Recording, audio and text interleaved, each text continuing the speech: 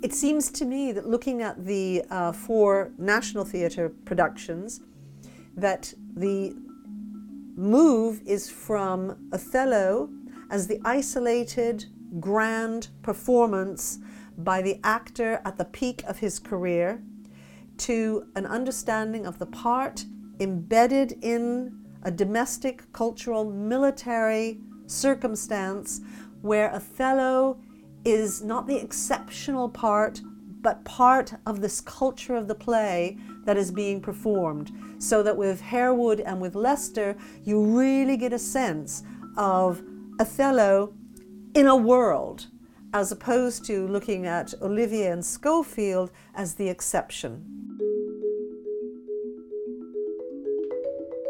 For Olivier, race wasn't an issue. Race was an interesting factor in the play, and he chose to make it kind of paramount.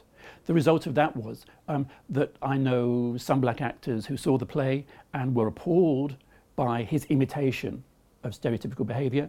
I know other black actors who saw the play and were inspired to become Shakespearean actors because of their sheer admiration for what he did. It took him hours to put on his makeup, and he put it on layer on top of layer on top of layer. And the story is that between each layer he buffed himself with a silk handkerchief to create the shine that was in evidence when he played the part. The director was John Dexter. What he did was to strip away everything around Olivier to allow him to give a traditional classical performance in terms of its scale, even though the interpretation was shocking. And of course, the famous moment in the interpretation is that Othello's final speech, "I've done the state some service," was seen by Olivier as an act of self-deceit. That this is a man who refuses to recognise his guilt. The Schofield production was directed by Peter Hall in the Olivier. The production was set in a traditionally Renaissance setting, and Schofield came in as the star. Again, he approached it as a vocal performance. And if you look at the reviews, you get a sense that he may have been rather ungainly and a little awkward and ill at ease physically on the huge Olivier stage. People hadn't really worked out a way of doing Shakespeare on the Olivier yet. What he did was he made Othello an elderly man, very much at ease with the senators of Venice, not at ease with anybody else. Very much alienated, very much nervous and distant.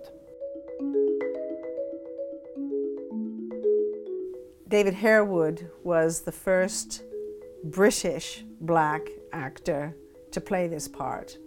What was so painful and so visible was the virulence of Iago's racism. It was palpable and stood against the wonder of Desdemona, who didn't see race at all. Claire Skinner played Desdemona. Tiny actor, little actor, surely must have been cast with a view to her almost only ever coming up to his chest. And when she got angry with her, pummeling that chest, which was like the Rock of Gibraltar over the top of her head. He'd killed her. She was laid out in the bed that was very close to the audience. But at that point, he picked up the body, and she was clearly dead, her head lolled back. But he talked to the body. He spoke to the body, and the lines are about the knocking at the door and should we let them in? But as he was holding the body in this doll was almost speaking back in the gyrations. It was incredibly painful. In a very early meeting that I had with Nick, I said it would be great if we don't make Othello isolated on stage, because people think that if you are racially isolated, then you are isolated. Othello's West African. He can still be isolated and still have black people around him. Let's actually do a 21st century version of this play, and let's make it about character, and let's make sure we, above all, look at that. In the play, race is simply a tool that Iago uses to manipulate. It's no more than that. I would agree if Heitner and Lester say that this is a play that is beyond race, because in fact that takes us back to what I think was the play Shakespeare wrote in 1604, before the institutionalization of commercial slavery in the transatlantic slave trade inferiorized the black man. What they show in a production that I think is beyond race is that in fact the real dynamic is that men hate men and men destroy men. So the tropes of blackness are really just ways of achieving the destruction of man on man.